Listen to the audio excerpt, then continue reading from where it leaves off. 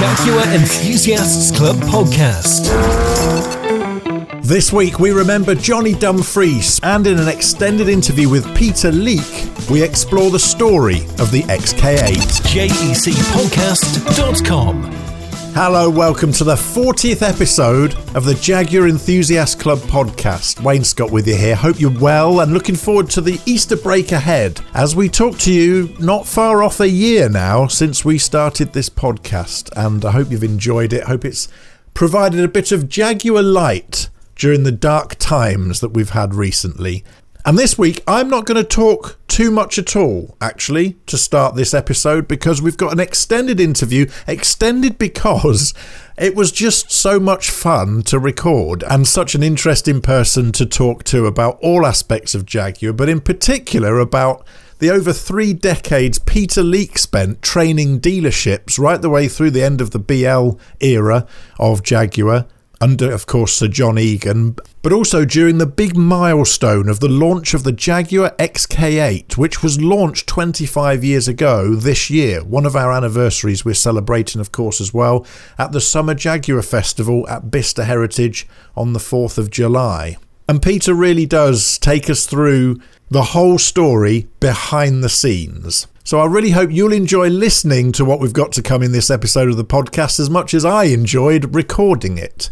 But first, we remember a fallen hero, one of the trio who won at Le Mans in 1988 as part of the TWR Jaguar assault on the 24 Hours of Le Mans.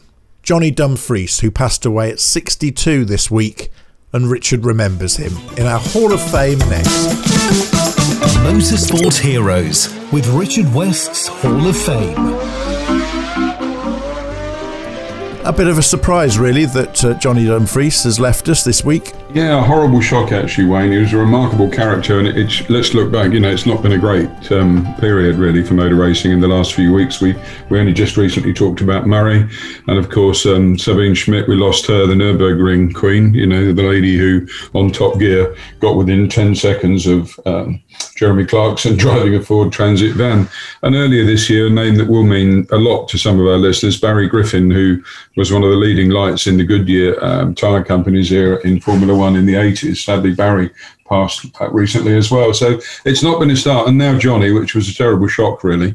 And I think the world of motorsport is still reeling because, as you and I said when we were talking earlier, he looked so well when we saw recent pictures of him. Absolutely. Just 62, started his career in Formula One with JPS, of course, and he was the teammate to Ayrton Senna. He was indeed, and in fact, Johnny and I shared the same birthday as well, and his full name was John Colin Crichton Stewart. He was born in 1958 and the son of the Marquess of Bute, and of course that meant he was immediately on his birth title, the Earl of Dumfries. He was an interesting character. I first came across him. He had a number of jobs when he was a young man because he really didn't want to use his title or his family money to become a racer. And he had a number of jobs in his early career. He worked as a builder, he worked as a painter and decorator, and this will remind a few, if they remember the old late 70s Williams days, he actually was the van driver for Williams and used to go and pick up and deliver spare parts for the team. Amazing. And it was something that he played down throughout his life, actually, until the point where he sort of left motorsport and went and did his duties on the Isle of Bute. But he did play down the fact that he was of the landed gentry, didn't he? He did indeed. I mean, he was not the sort of guy that he never suffered fools gladly. Johnny was always outspoken and he had very clear views and great loyalties to people, one of which was Dave Price, which we'll talk about in a minute. But he had very close connections to motor racing from a very early age. I mean, I think I'm right in saying that it was some of his work colleagues that got him into karting. But of course, he also had a close connection through the Williams team because Charlie Crichton Stewart, his cousin, was one of my predecessors at Williams. He and Sheridan Thin actually ran the commercial department as it was in those days. And Charlie Crichton Stewart was an F3 racer in the 60s and was an incredibly close friend of Frank Williams, Piers Courage, Bubbles Horsley, and the rest of that gang. So really, there was motor racing in the blood from a very, very early age for him. Well, he had a very traditional move through motorsport in that he started in single-seaters in F3. His first race was in 1984. And then he was sort of spotted, I think, wasn't he, and taken to the John Player Special famous liveried Lotus team within Formula One and started in 1986 at, I believe, the Brazilian Grand Prix. That's correct. In fact, if you go back 6 years prior to that, he made his mark in Formula Ford 1600s in 1980. He acquired a car very early on from a mentor that supported him. Charlie, who I just mentioned, Charlie Crichton Stewart, helped him out with contacts. But in 1983, he did a short spell with, I think, from memory, it was a guy by the name of Dave Morgan, and was picked up by Dave Price for 1984. Dave Price, very well known in motor racing circles, ran the Nissan team in World Sports Cars when we were frequently up against him with the Jaguars in my Walkinshaw days. And for 1984, he had immense sponsorship for those days for a Formula 3 team with Dave Price, and he won 10 races and, was crowned the 1984 British Formula 3 champion, and he got a McLaren Autosport BRDC test drive in a McLaren F1 car as a result. So he was no newcomer to the sport, and in fact, when he joined JPS Lotus, Peter Waugh, the former team manager of Lotus, was an enormous Ayrton Senna fan. And he, at one point, was considering pairing Derek Warwick, another former Jaguar driver, with Senna for the 86 season. And Senna wasn't keen on that at all. And there was a bit of discussion that went on. And lo and behold, through a series of negotiations, he became Ayrton's teammate in those famous black and gold cars for the 1986 season. Well, of course, he lost his job, as it were, at JPS. Of course, they got the Honda deal after that, and that brought Nakajima into the team, and they weren't about to push Ayrton Senna to one side, so instead it was Johnny Dumfries. But that was when, I think, it's interesting because a lot of the obituaries and stuff that's come out in the motorsport press over the last week or so, Autosport saying he was best remembered for co-driving with Ayrton Senna in Formula One. But to us Jaguar fans, he was best known for his career in World Sports Cars, and in the World Sports Car Championship he started with the Acuria Cost C2 team, which I know Mike Haller within our midst is very familiar with, having been a part of that as well. And of course, to all of us, he will always be associated with number 2 in 1988, driving alongside Andy Wallace and Jan Lammers to that epic victory. He will indeed, because that interestingly, he drove Richard Lloyd's Porsche 956 with Kenny Atchison at Fuji back in 1985, and then he gained a lot of experience. He actually had a Maranello Ferrari testing contract, but that proved to be pretty much a dead end, and he made perhaps one of the biggest mistakes of his career when he got a phone call from Bernie Eccleston, who invited him to drive a Brabham, and he turned that down. So of course, after he left and Nakajima moved into the seat, he went through a series of in 1987 he went to Silverstone, as you say, with Acuria Cost, and then he was invited to join again Richard Lloyd's squad for the Brands Hatch 1,000 kilometres, and it was really there, racing alongside in America as well with Price Cobb, that he was noticed by Tom Walkinshaw, and Tom brought him into the team.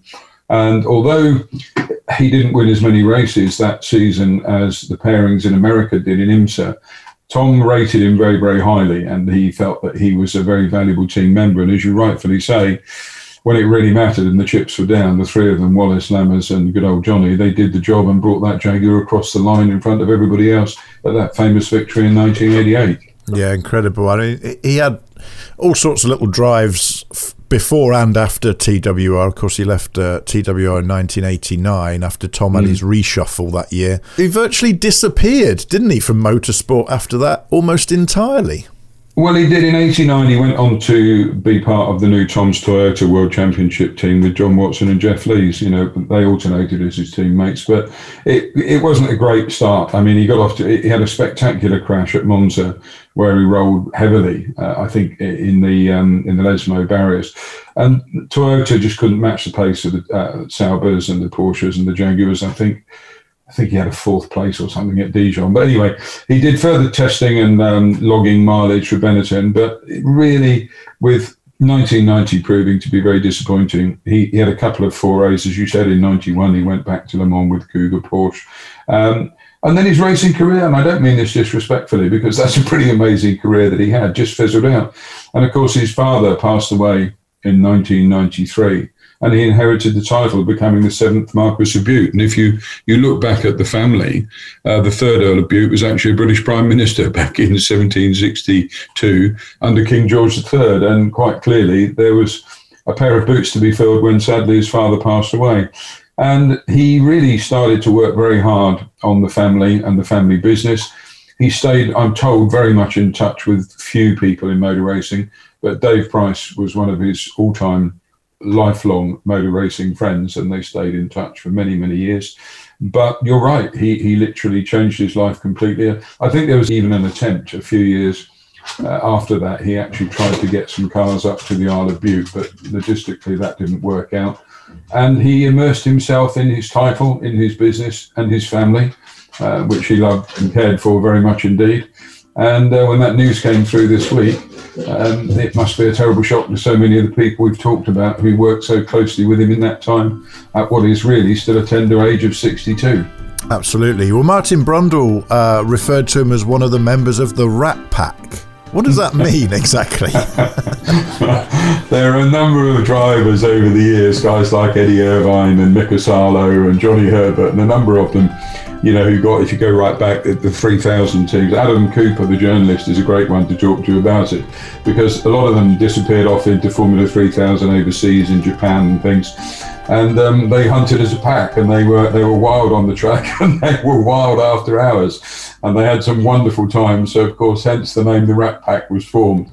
And great times were had, and they were a mischievous bunch, but also they were very serious about their racing when the chips were down. When you have a chat like this, you realise what an amazing career Johnny had, and I think he deserves a very, very special place in our Hall of Fame.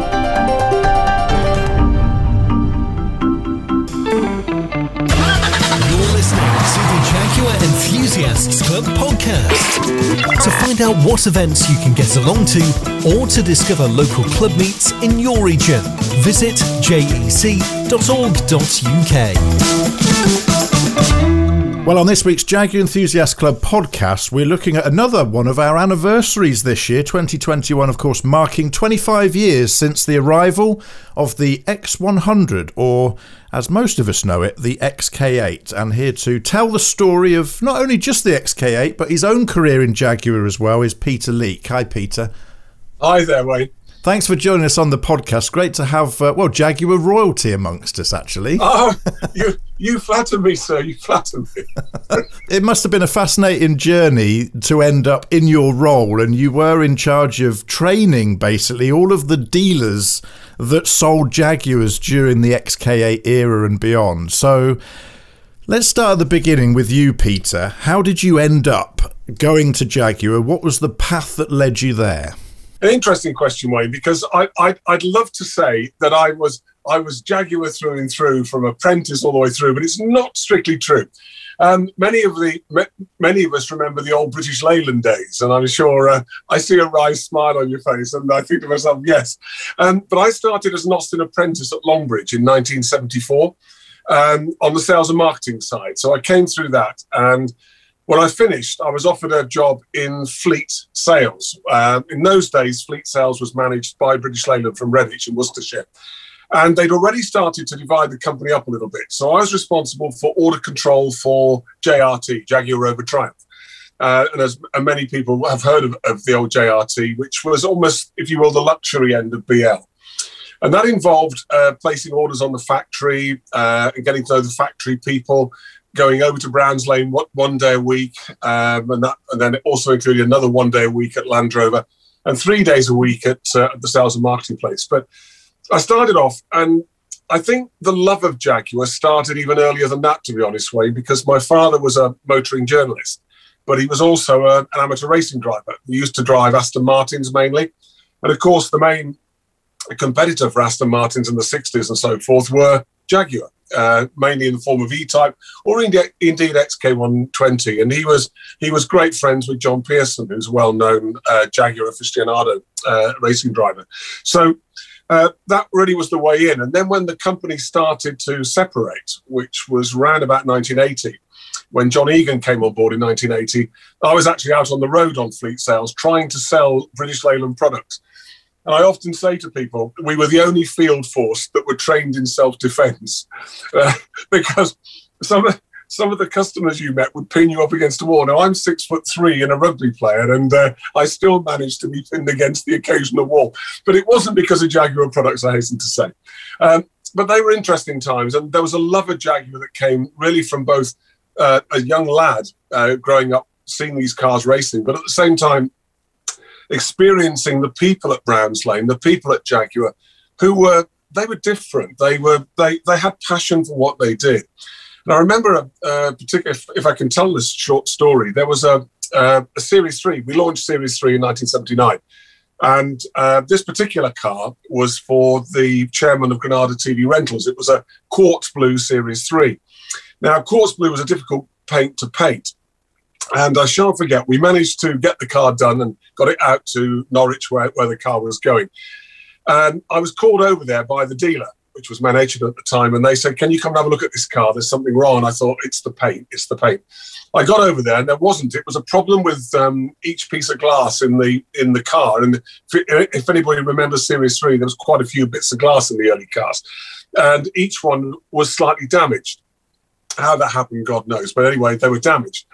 And I rang Jaguar, and rather than 53 bits of paper to get it signed off, the service engineer at the time, a guy called Cliff Rogers, just said to me, he said, Peter, I'm going to ask you one question. He said, if you were the customer, would you accept that car? And I said, well, no, I wouldn't. He said, that's good enough for us. Tell them there'll be an overnight delivery of glass, get it fitted. And after that was a light bulb moment for me. And I thought, one day I'm going to join the company. And I came off the road in the beginning of 82. And the opportunity came up as they were starting a sales training side for dealers. And I applied for the job and literally came straight through. And I never looked back, Wayne. It's been a fairy tale ride. It really has. And that story there is sort of at odds really with the picture we get painted in modern times of what British Leyland and in particular Jaguar was like at the time. We get this vision of shocking customer service and shocking build quality, but it wasn't always like that, was it? This is a very touchy area because, as we know, for example, our XK8, which actually was a very good car, and certainly by the time Ford had taken hold of the company, we'd really got the car right. But in fairness, if every car hadn't been right, we wouldn't have been in business. It was as simple as that. But yes, there were issues, and there were issues under the British Leyland era, one of which was investment. There was a lack of investment, and we had ABS brakes ready to go in the late 70s, but they were shelved. The 5-speed manual gearbox that we were developing, that was shelved as well. All part of the Leyland sort of cutbacks, which then put us back so many years when we finally got out into the outside world. So, yeah, it wasn't all bad, but I think during the hard times, it was when everybody pulled together and the customers were good to us. I must be honest, the customers were good to us, as were our dealers in the main. So, it was... I remember John Egan opening one of our training courses because I was doing the dealer training by 82, 83. And he made it quite clear that we hadn't got it right yet, but we needed the dealer support. And in fairness, the dealer said, yeah, John, you've acknowledged it. We're with you. We'll help and we'll work with you. And that was the kind of atmosphere you were walking into coming out of British Leyland. It was a breath of fresh air. It really was a breath of fresh air. He's often marked as the saviour of Jaguar, Sir John Egan. Would you think that's right? This is always going to be personal. If you've read his book, Saving Jaguar, which I believe is a good read, so it is a good book, I believe that he was the saviour of Jaguar together with his team. And I think, and John will be the first to acknowledge that the team were a part of that. And that team included the workforce, the dealers, and let's not forget suppliers, because they came in for a lot of stick. And many Jaguar people will know that Dunlop, the maker of the oval tyre, and Lucas, the Kings of Dark, or the Prince of Darkness, all these names that we conjure up. But they realised they had to change as well. And most came to the party. I say most, not all, but most. Well, of course, the dealer network is our main point of contact as customers with the Jaguar brand. It is where you first interact with Jaguar, and it is make or break, isn't it? That experience is so important to get people in to buy the car and then also be an advocate of the brand. So when you arrived and you had this job of training these dealers, What was the first challenge? How do you even start? Well, do you know, Wayne, the first challenge was a personal challenge, and it's one that that's been a challenge since I left school. I actually have a voice impediment, stammer, and it's not noticeable because I choose my words, I choose what I say. So if I hesitate for a moment, it's because I'm trying to find the right word. And my boss said, "How are you going to stand up in front of people all around the world if you've got a voice impediment?" I said, "Well, give me the chance and I'll do it." And he looked at me and smiled and he said, "I believe you will." And that was the sort of attitude you had at Jaguar. You can do it. If they could see you've got the will to do it, they'd be with you. But from a dealer point of view, I think part of the issue, certainly in the UK, was the fact that Jaguar dealers were part of the British Leyland dealer network. And it was known, this is either myth, legend or fact, I'm not sure.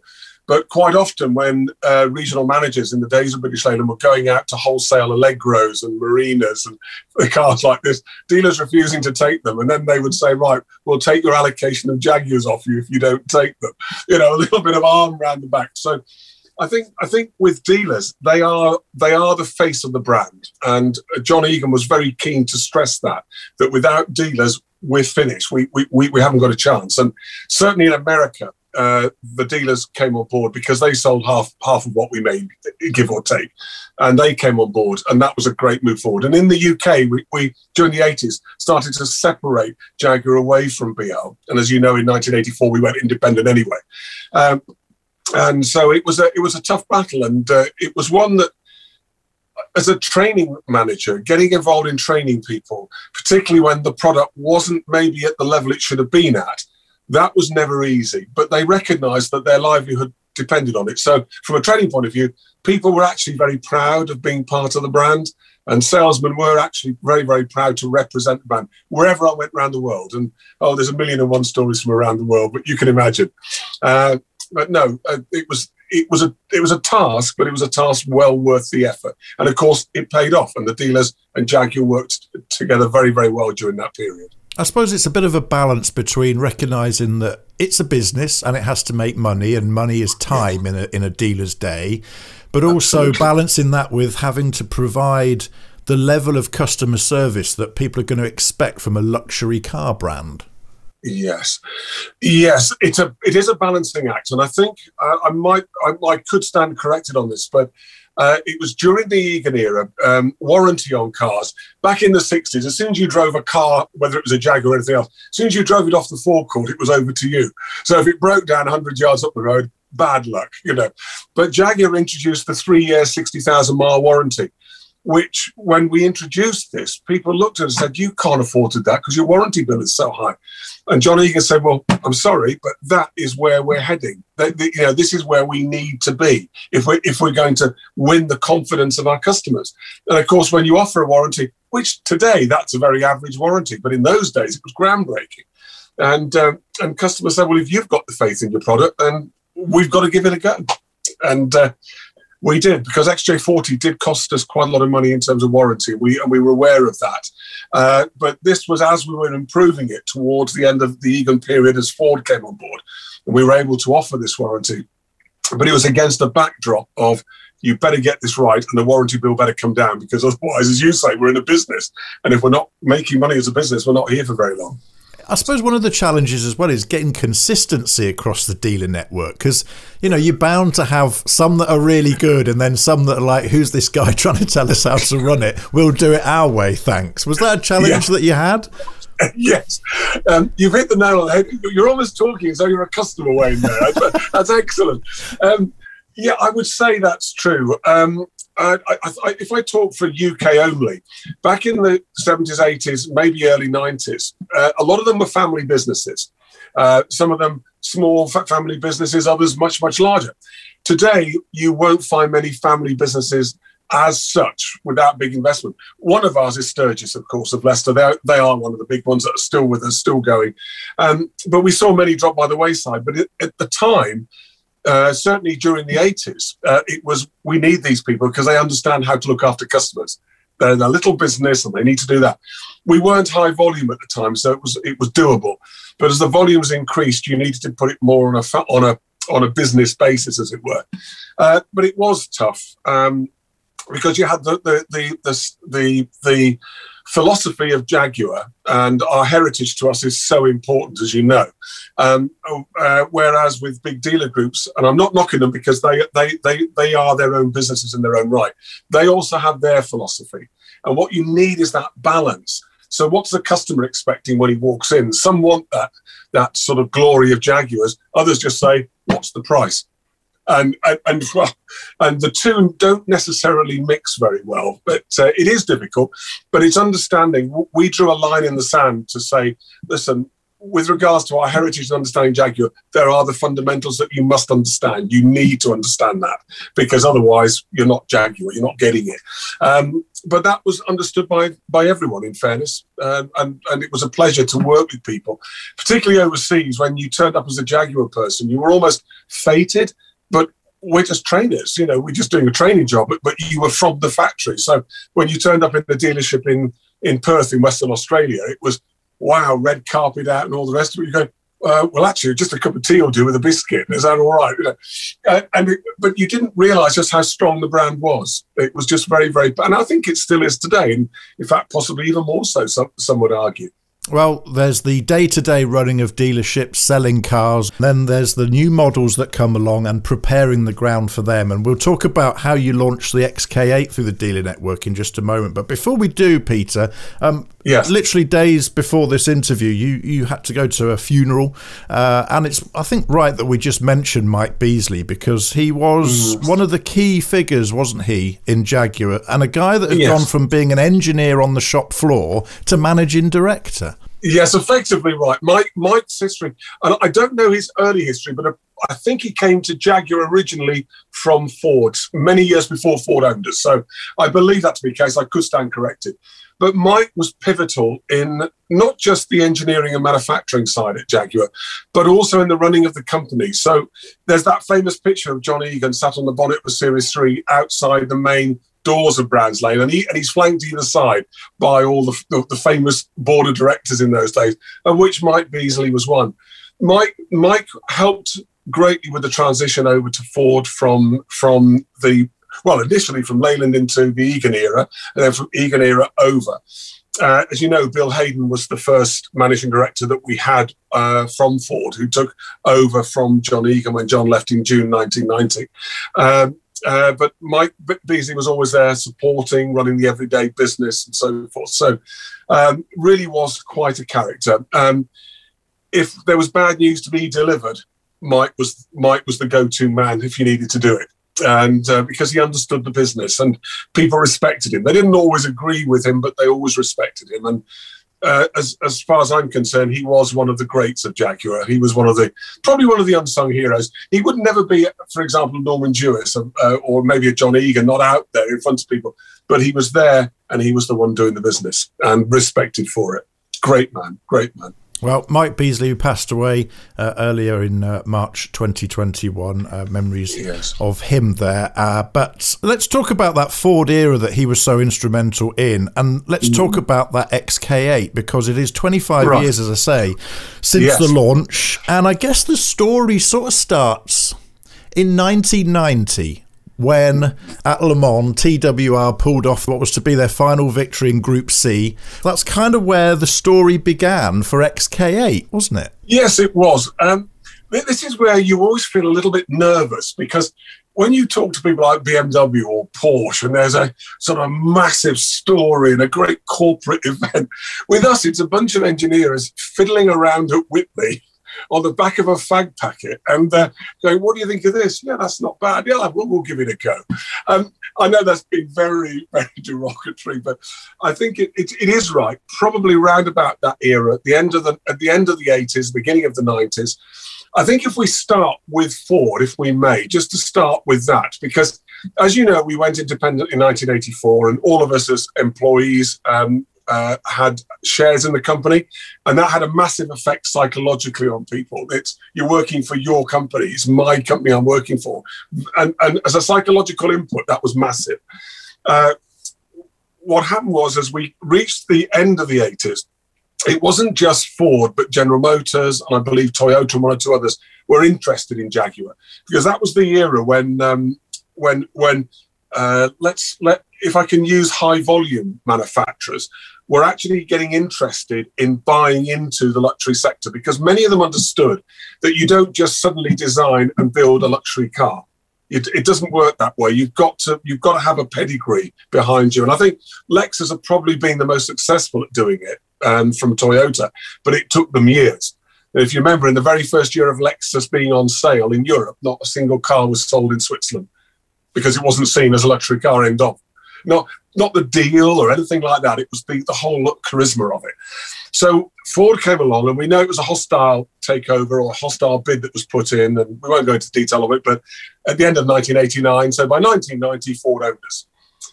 And of course, the pressure's on. And I think it's fair to say that if you take money to one side with Ford, because without that, undoubtedly without Ford money, we could have been in trouble. But also the timing of it. If you remember, during the early 90s, there was a sort of a blip, a sort of a mini recession. And of course, we weren't in a position to defend ourselves, but luckily Ford had bought us by that stage. Meanwhile, we already had a car on the drawing board. Drawing board had been there 10 years. I think we used to bring a cake out every year and just put another little candle in and say XJ41, XJ42, the coupe and convertible versions of the F-Type. Ford took one look at this and said, sorry, you've been messing around with this for far too long. You've just added bits on, done this, done that. It's a pig's breakfast. And that in effect, they said, that's it. And they canned the project, literally, as you say, just after Le Mans 1990, so 91. But there was a yen and a feel that we needed to do something. Now, many people will remember that during that early Ford period, because they didn't just throw money at it. That isn't what happened. They wanted to look at the business plan, where we were going, what we were doing as a company. And the first thing we needed to do was do something with our sports car range, because, Wayne, as you know, we only had 2-car range. We had the XJ, and as it happens, the XJS. That's all we had. There wasn't anything else. Oh, sorry, there was XJ220 that was to make an appearance, and so, but normal everyday product. And so in 91, we did the 91/92, we did the facelift to the XJS, which gave it another lease of life. But don't forget, the XJS, when it finally went out in 96, when XK8 was launched, was 21 years old. So that was a long reign, and with a car that visually hadn't changed that much. It was extraordinary that it lasted so long. But of course, winning the European Touring Car Championship in 84 had lifted the spirits of the car and the factory, in fairness. But meanwhile, they got a group of engineers together, and Keith Helford, who designed who designed XJ41 as well. He did XJ220. Was part of Jeff Lawson's team that got together to design this car, to have a look, because they've been told 41's gone, you start again. And people are probably aware that during those early years, it wasn't an official project. So the X100, as you rightly called it at the start, the X100 was not an official project. It was, come on, lads, bit of after work, and we'll check it out. We'll do a little bit here and there. I don't think I'm being derogatory, because that's effectively what it was. And Ford looked at us, and once we'd done the facelift of the XJS, we then launched X300. And people mustn't forget the significance of that car, because the way we used to launch cars in the past was that Whitley would design something. It was known as the bunker. Roger Putnam, our sales and marketing director, used to call it the bunker. And sales and marketing, not consulted, they'd build a car, the bunker would open momentarily, a car would pop out. And just as we turned around to sales and marketing and say, excuse me, the bunker would shut. And that's still locked. And there is your car. Well, Ford recognised these chimneys and actually wanted to do something about it. So we started looking at at this project behind the scenes. But X300 was important, not because it was if you like, the next stage on from XJ40, because its underpinnings were XJ40. Let's make no bones about that, which means they were good. But with XK8, it was to be a new car. And it wasn't called XK8, it was X100. And so they did their drawings, and they started putting some ideas together. And when you first look at XK8 and you looked at those early clay models, there's definitely a doffing of the hat to XJ41, because the front is very, very similar. But that's possibly where the similarities ended, to be honest. But it was from there that we started pulling it together. With X300, when we launched it, it was done as a complete launch with working groups working between finance, for example, and production and manufacturing and sales and marketing. So in other words, they got us out of these silos, if you will, and got us talking. So project teams was something that they did. And I say on my talk on XK8 that Ford gave us, outside of money, they gave us products, they gave us processes, and they gave us people. And what's interesting is that, as you know, Nick Shaler joined us. I think it was 92. I might be wrong there. We'd already started looking at XK8, and he became a Jaguar man through and through, and became almost the face of XK8 to the general public. So it started, as drawings in the background, but with certain criteria. One which was the AJ26 engine, and the use of the XJS floor pan. Because that floor pan had proven its worth. And also it was the same floor pan that we then used on Aston Martin, on the DB7. It was the same floor pan. And I remember dealers saying to me, because part of my job was taking them on factory tours as part of the training, and we were in Castle Bromwich, where we just did body in white then. And there were these 5 or 6 floor pans just lined up. And not with computer stuff all over them, but with a little label with a piece of string on it, said for Aston Martin on it. And I said, there you go. and that's how it was in those days. But you're right. Yeah, the early days of XK8 was more of a undercover before it was an official project in 93. But what we did was follow the success of X300's launch. And that really, to my mind, is what really gave us the head start. Well, of course, the DB7 Aston Martin, it's more than just a passing resemblance. The story of those two cars are completely linked. And, of course, Tom Walkinshaw, having, as you mentioned, won with the XJS in 1984 in the European Touring Car Championship, he knew how to make that car good. Do you think the reason why he didn't just get the green flag was that fact that, as you said, there was a recession in the early 90s? They'd launched the XJ220. It had taken the world by storm. They'd taken all these orders from all these wealthy people who had effectively gone broke in the time it had taken them to bring it to market.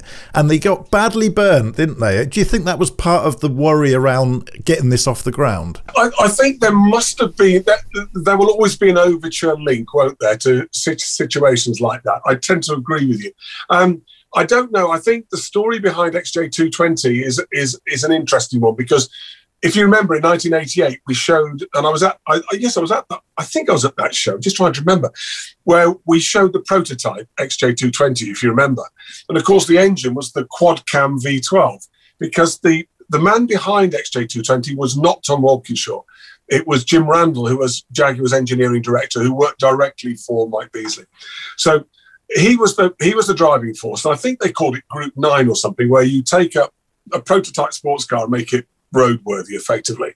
But of course, the power to weight ratio was wrong and all that for a road car. But the car itself was much longer. The XJ220 was much longer.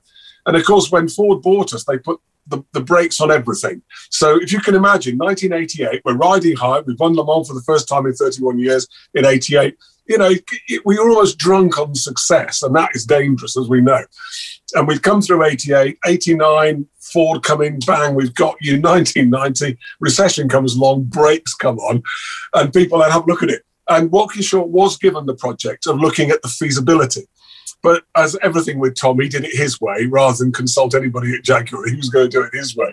And then we finally get the car out. And of course, it was the fastest road car in the world for about 5 minutes before the McLaren F1 came along, as we know.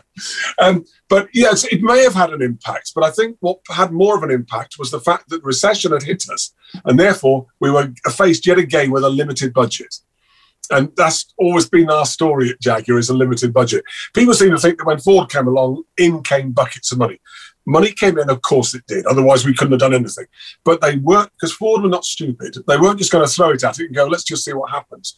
They weren't like that. That was not their modus operandi. We had to prove ourselves. And hence, when I said X300 was important, we got that right.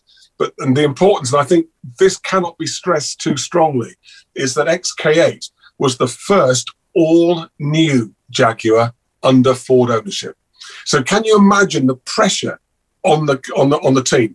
And we have what's known as Job One. Job One is the first car off the line that's saleable. And I believe that was June 1996 was the job one date. And this is going back 1993. It takes most manufacturers 5 to 7 years to develop a car. And officially, 93 to 96 is 3 years. But of course, we did start a bit earlier, of course. So the pressure was on. But Ford, Jim Padilla, who was the engineering overseer from America, he said he couldn't believe how dedicated the Jaguar workforce were. He said, you threw mud at them, they scraped it all off and got going again. You knocked them down, they got back up. He said, we can't believe it. And of course, the Ford quality standards, Q1 being their main quality standard, customer facing as well standard. Jaguar was their first manufacturing plant to ever get it in any of the Ford plants. And Padilla was saying, it doesn't matter what you do. He said, you knock them down, they bounce back. And that's what gave them the confidence that we could do it. And I feel proud that we were part of that team that helped that to happen. It's good old Midlands grit. That's what it is. Oh, absolutely. Yeah, they should move Dunkirk slightly closer to Castle Bromwich. You know?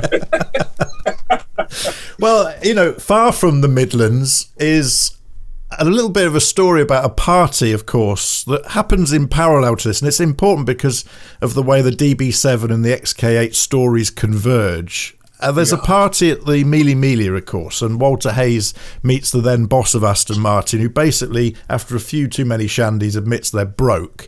And of course, Walter Hayes goes back to Ford and says, let's buy them. They did.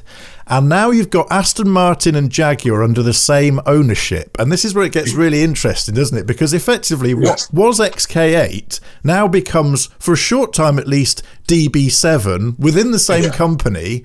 But at some point, Jaguar say, actually, that was quite a good idea. We ought to have done that as well. How did that story play out?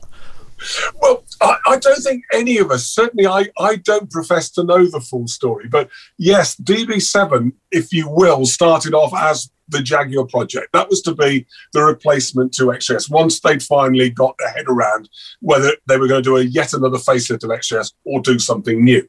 But of course, the product plan at Aston Martin, there wasn't anything in the short-term plan to help out. So there was no new product. And our understanding was that in light of what was happening here, let's move that over and make that a fully fledged project. Because don't forget, DB7 had an awful lot of shared componentry with Jaguar, not least of which was things like the engine, although it was, I might be wrong, but I think it was a bi-turbo 6-cylinder, but it was certainly an AJ engine that was in there, a 6-cylinder engine. It went like a scalded cat. A lot of it's, things like its air conditioning systems, they shared that with Jaguar. But of course, then Ford also with Tibby door locks that we all shared in the industry. Aston, I believe, had them. We had them. So there was a lot of shared componentry going on there. And the floor pan, which is the most expensive part of any new car to develop, was ready-made. There it was. It was XJS. It had proven itself over.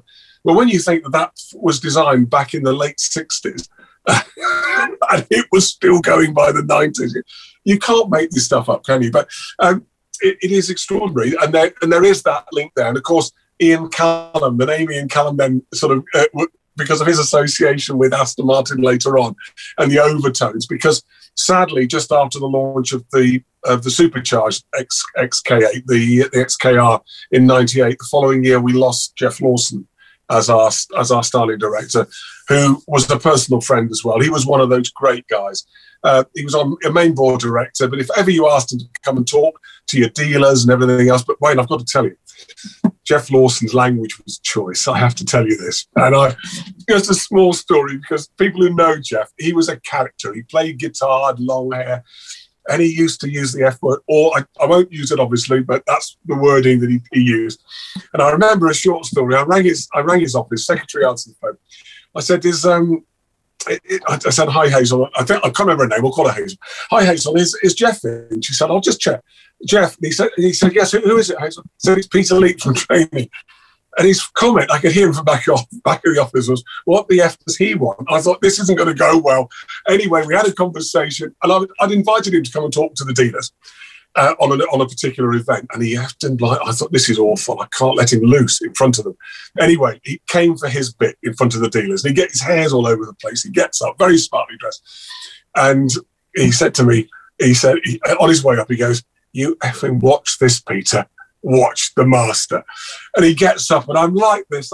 Wayne, I'm dying in the corner. not a single swear word, not one. Clean as an absolute whistle. He had the meeting out of his hand. He comes back over, he grabs me by the arm. I'm good. Well done, Jeff, fantastic stuff. He goes, I'm effing good, aren't I? Like that. And he went on live. You see his shoulders doing this as he left. But he was one of Jaguar's characters and was, of course, the lead designer for XK8. Fergus Pollock being probably the main designer for it, if you will, the one whose project it was, but working through Jeff.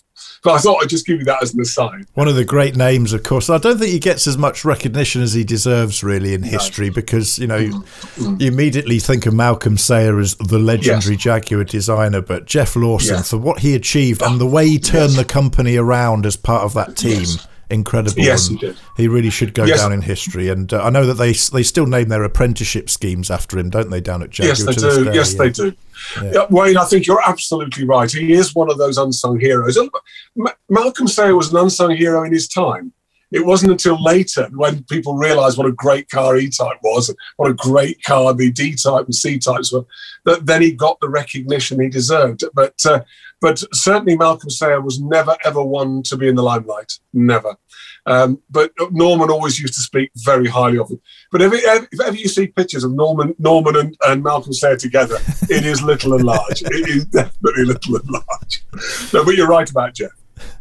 Well, it was eventually to come to fruition in 1996, of course. And, not only was it the first whole new car under Ford ownership, it was the first V8 engine as well since the Daimler 250 of the 60s. Was that significant, do you think, at the time? Did it feel significant? Well, yes, at the time it did, because whilst we were all motor industry nuts, as you rightly say, we hadn't had an official Jaguar V8 engine. So this was what's happening here. I think probably to the diehards, the question more on their lips was not, wow, a V8, what are we going to do? It was more, is this goodbye to the V12? And I think everyone who's ever experienced the Jaguar V12, certainly since its 1981 Mayhead enhancements, was a legendary engine. And I think everyone thought, crikey, what's going to happen now? A V8 is what the Americans preferred. And don't forget, about 70% of all sports cars ended up in America. And V8s were the way to go. But V8s were becoming the engine. They were a strong engine in terms of their configuration. And if you got it a 90-degree V, it's the strongest you could get, apparently. So the engine had a load of mileage in it. The problem with the V12 was it was designed back in the 1950s, if we're honest. The original drawings from Haynes and Westlake and the others it was much older and didn't see the light of day until XJ13 in the mid-60s, and that was a quad cam engine. And then, of course, it went on, and it was 1970 or 71 when the E-Type first appeared with the V12. But the V12 is close to our hearts and still is. But at the time, the engine was of an age where to get it to meet emission controls, you had to lengthen its stroke or increase the capacity. Of course, we lost horsepower, but we gained torque, which is the way, it's the playoff, isn't it, on those two? But V8 seemed to be the way to go. And this engine, which is, I hasten to add, a Jaguar engine, before anyone says, oh, Ford helped you out. Because don't forget, part of my training was training the Jaguar team to man motor shows. And I've done motor shows for British AIM and Jaguar from 1974 to 2012 when I left. So every year, bar one, I think, out of all those, we did motor shows. And the passion that people had for these cars, of course, I was at Geneva when we launched this, and it was only the diehard Jaguar customers on the continent who were sort of, well, where's the V12? Whereas anybody, new customers coming from Mercedes or BMW were, wow, a V8, you've woken up at last, and all that. So you were dealing with almost like you were trying to keep two sets of customers happy. Always a juggling act. But the V8 itself, it was met internally, with a great deal of support. And the Nickerson thing, which we're not going to talk about, of course, it was something that became not an issue for every engine, because if it was, the answer is simple, but it wasn't every engine. So that was something that we had to deal with, and we did ultimately, as you know. We dealt with it. But the engine itself was good. It was a good engine. And of course, not a problem in those engines now, because the additive in fuel that caused the problem with the Nicocell has long since disappeared in the now ethanol era. So you're absolutely spot on right. You are right. I was at the funeral yesterday. I was having a chat to one of the engineers, and we were talking about this aspect of it, the Nicocell. And he said, Peter, the concept of that was absolutely spot on right. He said, but as you know, it's all to do with cooling and the additives that are in the fuel. So on motorbikes, the engine heats up immediately. In a car, it takes a little while, and it's during that heating up period.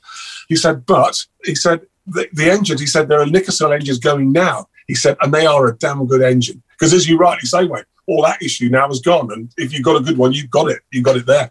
And of course, as you know, I drive an XK8, one of the early ones. But my engine is lined, I hasten to add. The styling was unashamedly E-Type. And that's what I remember thinking about it when I first saw it. And it's one of those moments in my young life that I remember. The launch of the XK8, and I remember it for a particular reason. So the Jaguar Enthusiast Club were very much involved in the launch of it, and it was this club that drove those cars around the country and had big parties for local enthusiasts around the country to welcome the new model, of course. And I remember turning up, and the XK8 had arrived in the Marshall's Jaguar dealership in Peterborough, and everyone was talking about it. And my dad said to me, as a young lad, he said, come on, let's go and have a look at it. And we rolled up there, my dad's XJS, and which he still has to this day, by the way, 25 years later. And we rolled up and we saw the car, and we got wind of this party that was happening in the evening. So I'm not ashamed to say that we went back, we got dressed up, we turned up to the party. It was guest list only, and we made up some excuse that we'd booked it through some charity or another. and gate crashed the party. I have to say, we stayed for the launch and we stayed for all the speeches, but when all of the 3-course meals came out and there wasn't a place set for us, we did sort of just disappear out the back door, sadly. A great moment that I will always remember, gate crashing the launch of the XK8. And I remember looking at it just thinking, one day I'm going to have one of those. And I think it was, it did feel to me, even as a young lad then, that this was the E-Type of my era. Was that the aim in Jaguar at the time? Was that the sort of feeling they were going for? Yes, Wayne, it's an interesting one. We always we build it as we build it to our customers as the spiritual successor. That was the phrase that was used, because I think to say it's the successor to the E-Type is dangerous, because we all know that the E-Type was unique. It was a unique motor car, and I think even if people say today that the F-Type is the replacement to E-Type, I would argue that as well. I would say no, because the E-Type was, in its day, there was nothing else like it. There was just nothing like it, both in looks, performance. Well, Enzo Ferrari said it was the most beautiful car in the world. I mean, if it comes from a guy who can dream up a design on the back of a fag packet to come up with that comment is just superb. So to us, it was spiritual successor. And when you look at the style of the car, the proud bonnet, the bulge, as it were, the mouth, almost the contour, the line of the car is paying homage, I think, to E-Type, which I think was the right thing to do. I think it proved itself, because we built and sold 30% more XK8s and XKRs than we were scheduled to build. We were going to build roughly 70,000. That's all in total for the whole time of build. We ended up doing 90,000. And so it was that popular, the car, that it just naturally said, well, it's got an extended life here. And it moved from there. That spiritual homage to the E-Type was that front grille, but it was an awkward detail to fit a number plate around, and you've seen all sorts of different placements of number plates ever since. Some are underneath, some completely obscure it, some are stickers on the bonnet. You get the feeling that sort of Jeff Lawson and his team were told, no, you're having an E-Type grille and you will make it work. Do you think that was the case? I'm not so sure. I don't know. I think think that gave them a starting point, and a very strong starting point. And yes, but also when you look at the grille of XK8 and then you look at the ill-fated F-Type, the XJ41, give or take, it's the same grille. And also the headlight layout, the setup there, very similar on the two cars. So clearly, I think it's one of those legends again that you say, there's the most iconic grille in the world, build something around it. And you go, right, okay.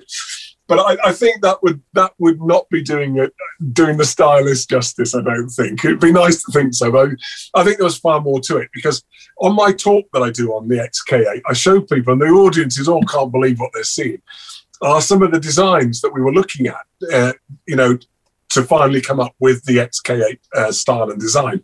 And some of them were just hideous. They really were. And one of them was, because we were owned by Ford, Ford wanted to give their 10/10th, and they put a car in.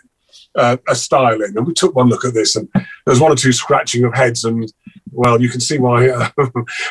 Anyway, so but then the style they submitted. Let's just remember, this is the era of the Puma and the KA. Say yes, no more. That's right. yeah, the Ford Scorpio, things like that. Yes, absolutely, that's true. Yeah, that's like the groundbreaking styles. We used to have Ford company cars at Jaguar, and my mate who did technical training. Internal technical training at Jaguar. He came into my office one morning. He said, "That's it." He said, "I'm in a Scorpio." As you know, I said, "Oh yeah." And interior-wise, they're beautiful. The interior of those Scorpios was something else, but the look. He said, I'm coming through Leamington Spa. I stopped at the traffic lights, and there's a man and a woman on the pavement opposite, and he's got his window down. And he said to her husband, "Is it me, or is that car the most ugly thing you've ever seen?" He said, "That's it." Well, I got to work. I got out of it. I didn't want to be recognised. I thought, well, that's quite harsh, a little bit harsh, because it was a good car. But yes, you're right. It was that era. So something similar turned up, let's put it that way, as a styling buck. But actually, interestingly, the styling buck's the front of that particular car, started to look like the beginning of S-Type, because obviously that was a couple of years on as well, if you remember 98, 99. And you're thinking, hang on, I wonder where they got that idea from. And maybe, so every cloud, as it were, has a silver lining. But there were some interesting designs submitted, and then they were told to go away and come up with it again. And that's when Jeff came in with Ferguson, the team, with that style. And the rest is history. I think the one thing to remember about this, we were talking about dealers earlier. Dealers are very critical of any new car, and understandably, because they want to see a success for them. They took it to the States, and Bob Dover, who was the director in charge of the whole XK project, as he was revealing it, the clay, it was there, a beautiful looking car, and there it was. It was spontaneous. The American dealers were on their feet even before he finished speaking.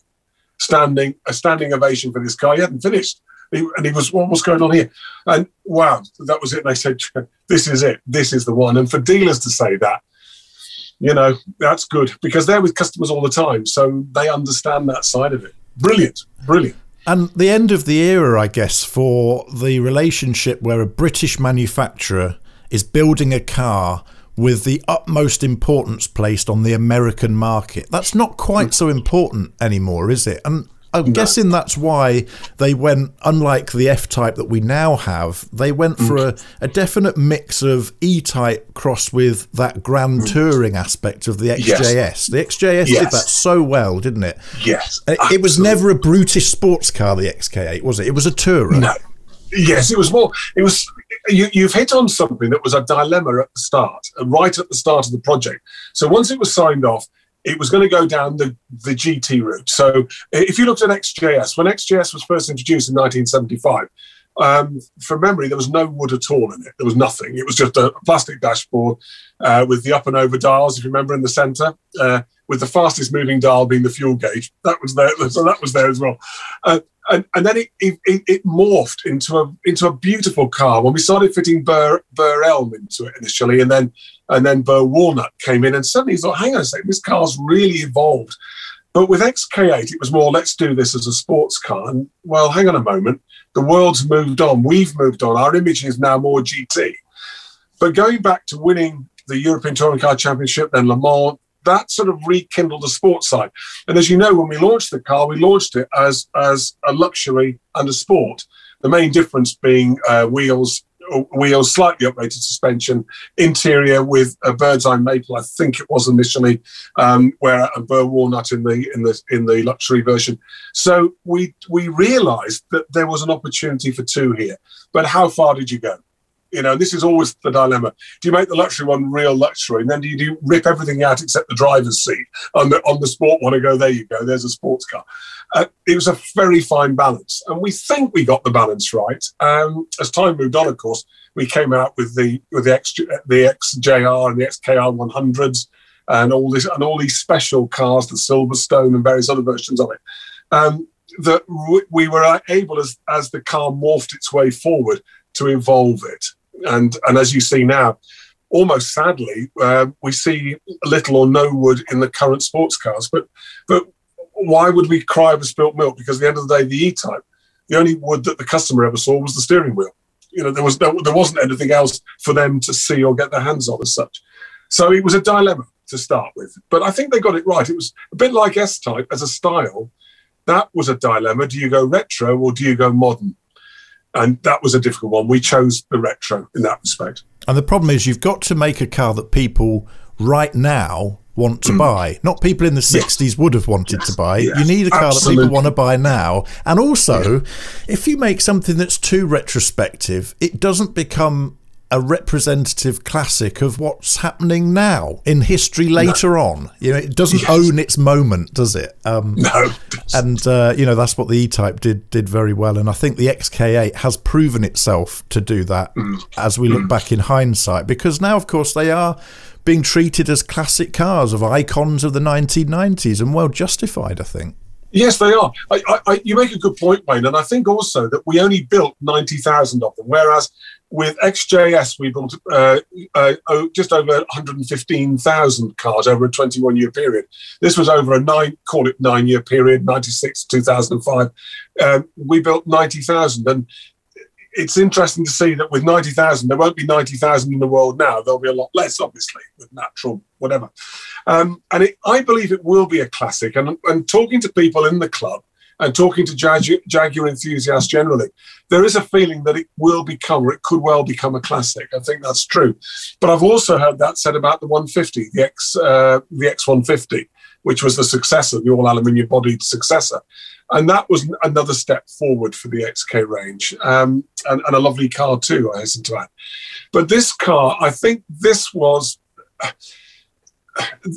It was at a period of time where Jaguar could have sunk or swum.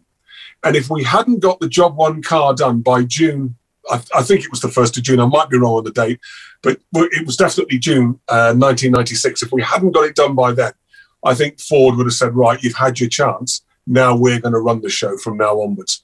And the guys and girls came to the party, and they came to the party with a quality car, dare I say, a quality car, brand new V8 engine in it.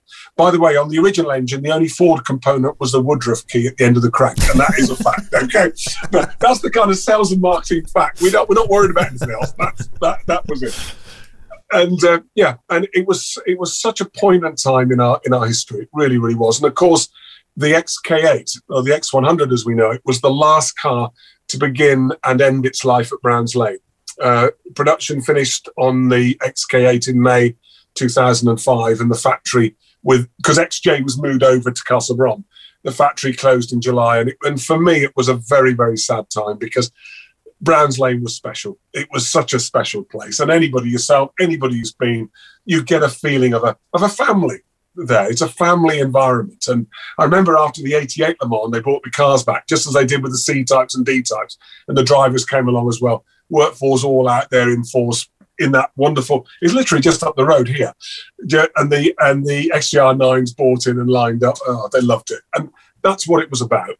And I think this car epitomised that period, but was also a salute, a goodbye to what was then. And that's it, really. Yeah. And, well, it did feel like a rebirth of Jaguar to those of us who were on the customer's side, as it were. And, of course, then the rebirth continued, and we had the X-Type arrive in 2001, which was another fantastic move forward, and that move that really did take Jaguar into the more mainstream markets. And when you look back on it now, Peter, and you look back at how the dealers launched that car and the excitement and the buzz that was around it, do you look back on those days and wonder if a car could ever have that kind of excitement again like that? I think you've read my mind a little bit. I think we live in a different era, Wayne, now, don't we? We have social media. Yeah. Do you remember the old days when I remember the launch of the Metro? British Stadium didn't get much right, but when they did things like launches, billboards appeared all around the country. And I was based in Peterborough at the time as a rep in the early 80s. But prior to that, with the launch of the Metro, there was just a car with a drape over it. And that was it. And they'd update it every now and then. And everyone was going, where's this car? Where's this car? You can't see that happening today, can you? There's social media, the spy cameras, everything. It's not the same. But I think with XK8, we launched it in 3 stages. We launched effectively the design, then the engine, and then, of course, the final launch as a total car. And it was handled extremely well. It was teasing people. I remember at Geneva, it was the buzz you got as an employee of the company, just seeing this thing there. It was extraordinary. And they on the launch day, they took the box off it. You probably saw that. It was an export box, nothing. Well, the story behind that was they before we all got there to man the stand, the day or so before, they were going to use dry ice, all this dry ice nonsense. So they got an XJS in. This can only happen at Jaguar. Right, we're going to do this, and a beautiful XJS, absolutely beautiful. There it was as the dummy car. And you put the box on, and then you let rip with this dry ice. And they took it off, and people were choking everywhere as this stuff comes flying out. Anyway, and they were rehearsing, and they were talking into the microphone. Look back at the car, and somebody said, "I think you need to look at the paintwork." And what this stuff had done was leave a grime all over the paint. I don't know how or why it happened, but it was like a film over the car. It was horrible. So they said, right, we'll scrap the dry ice. And it felt as though on the day, well, this is a bit of a cheap launch, isn't it? Where's all the razzmatazz? And then they told us what had happened. But it was done really well. And you could hear the gasp in the crowd. They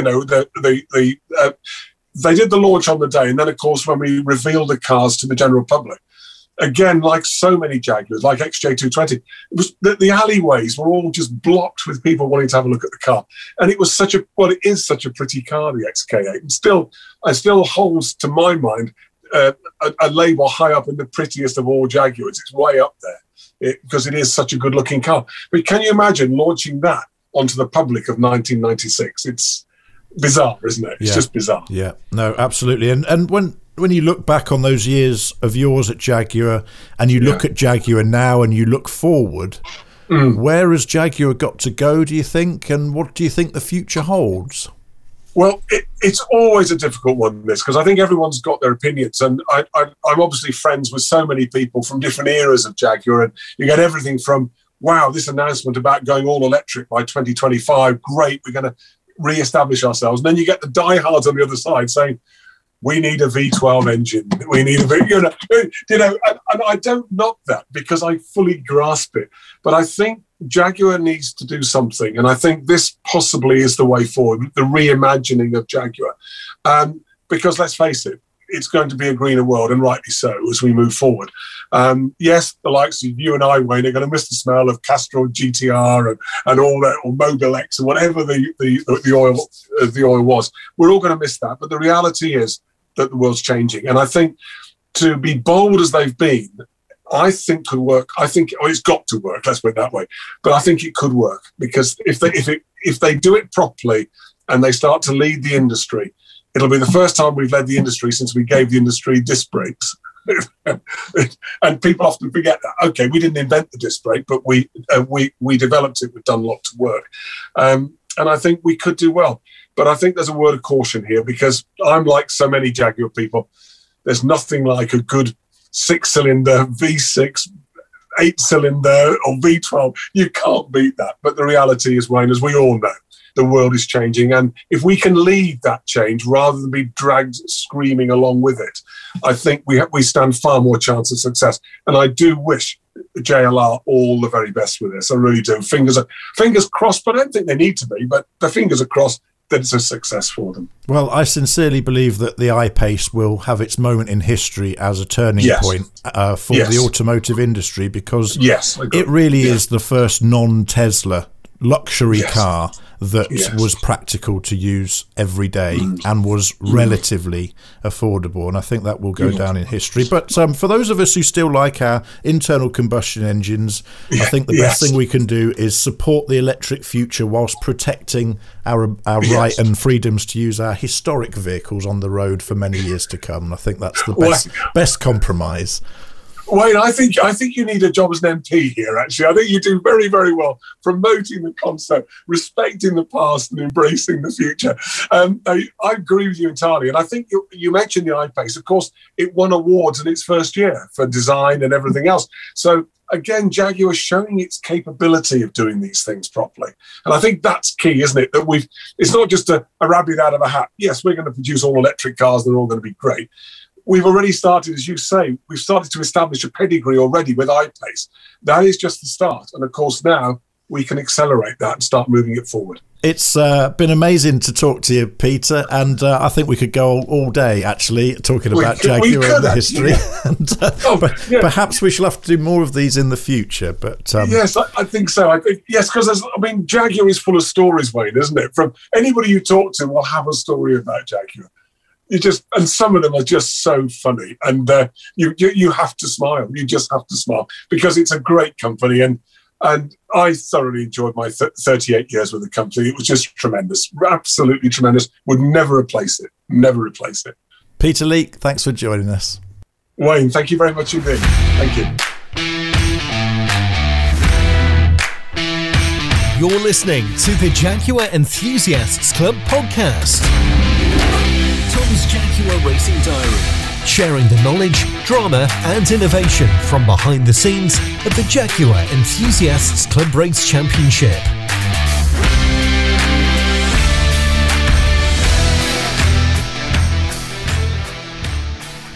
So we're back in the workshop preparing the XJR ready for the 2021 season.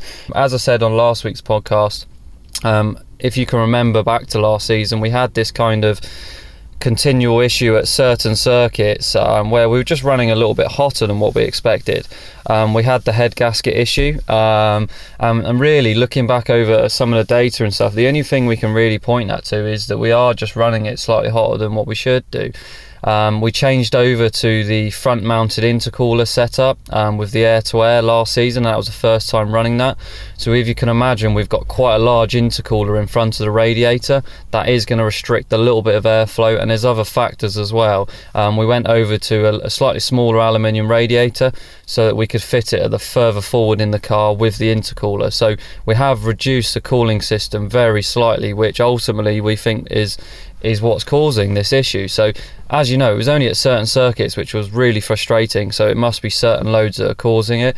We never had any issues in testing on the dyno, but then again, as I've also explained before, we can't get the same amount of load on the dyno as you can on track ultimately. So we went back to the drawing board with that over the winter really, and we've actually changed the intercooler and radiator assembly completely. So we've had to do a fair amount of work to do this, which is going backwards a little bit, but we just want to make sure that we are 100% stable on this fact. So is what we've actually decided to do is one of the things that we had massive problems with in the past was intake temperatures, and that was when we were running the water-cooled system.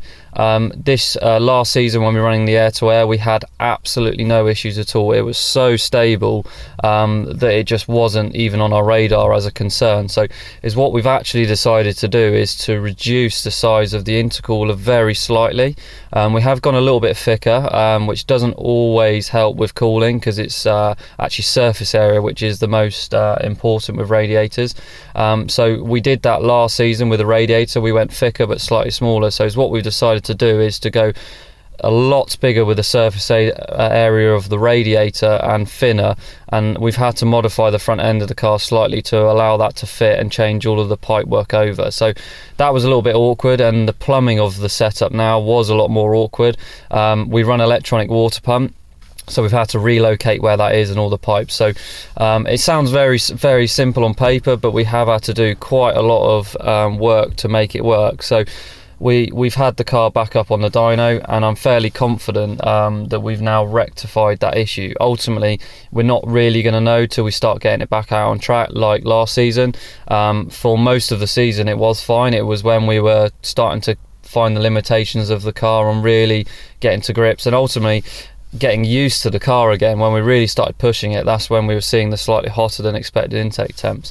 Now, Thruxton was my last round. That was an extra that we did with the classic touring car, and as you all know, we are racing with a classic touring car this year, which I'm really excited about, and it's going to have some TV coverage, so hopefully you can all actually watch the racing and understand some of the things that I've been talking about and then physically see it. So that's really, really exciting. That's all for this episode of the Jaguar Enthusiast Club podcast. Don't forget to keep in touch with us here on the JEC podcast via www.jecpodcast.com. And you can get in touch with us very easily by using the voice recorder on there to leave us a message, or you can use the contact form if you prefer to write your messages. Don't forget, you can also join the Jaguar Enthusiast Club online by clicking the Join Today button on the top right-hand corner of the podcast page to enjoy all the benefits, plus the fantastic glossy 130-page monthly magazine that's all included in your membership of the worldwide Jaguar family that is the JEC. This is the Jaguar Enthusiasts Club podcast. Subscribe for new episodes at jecpodcast.com.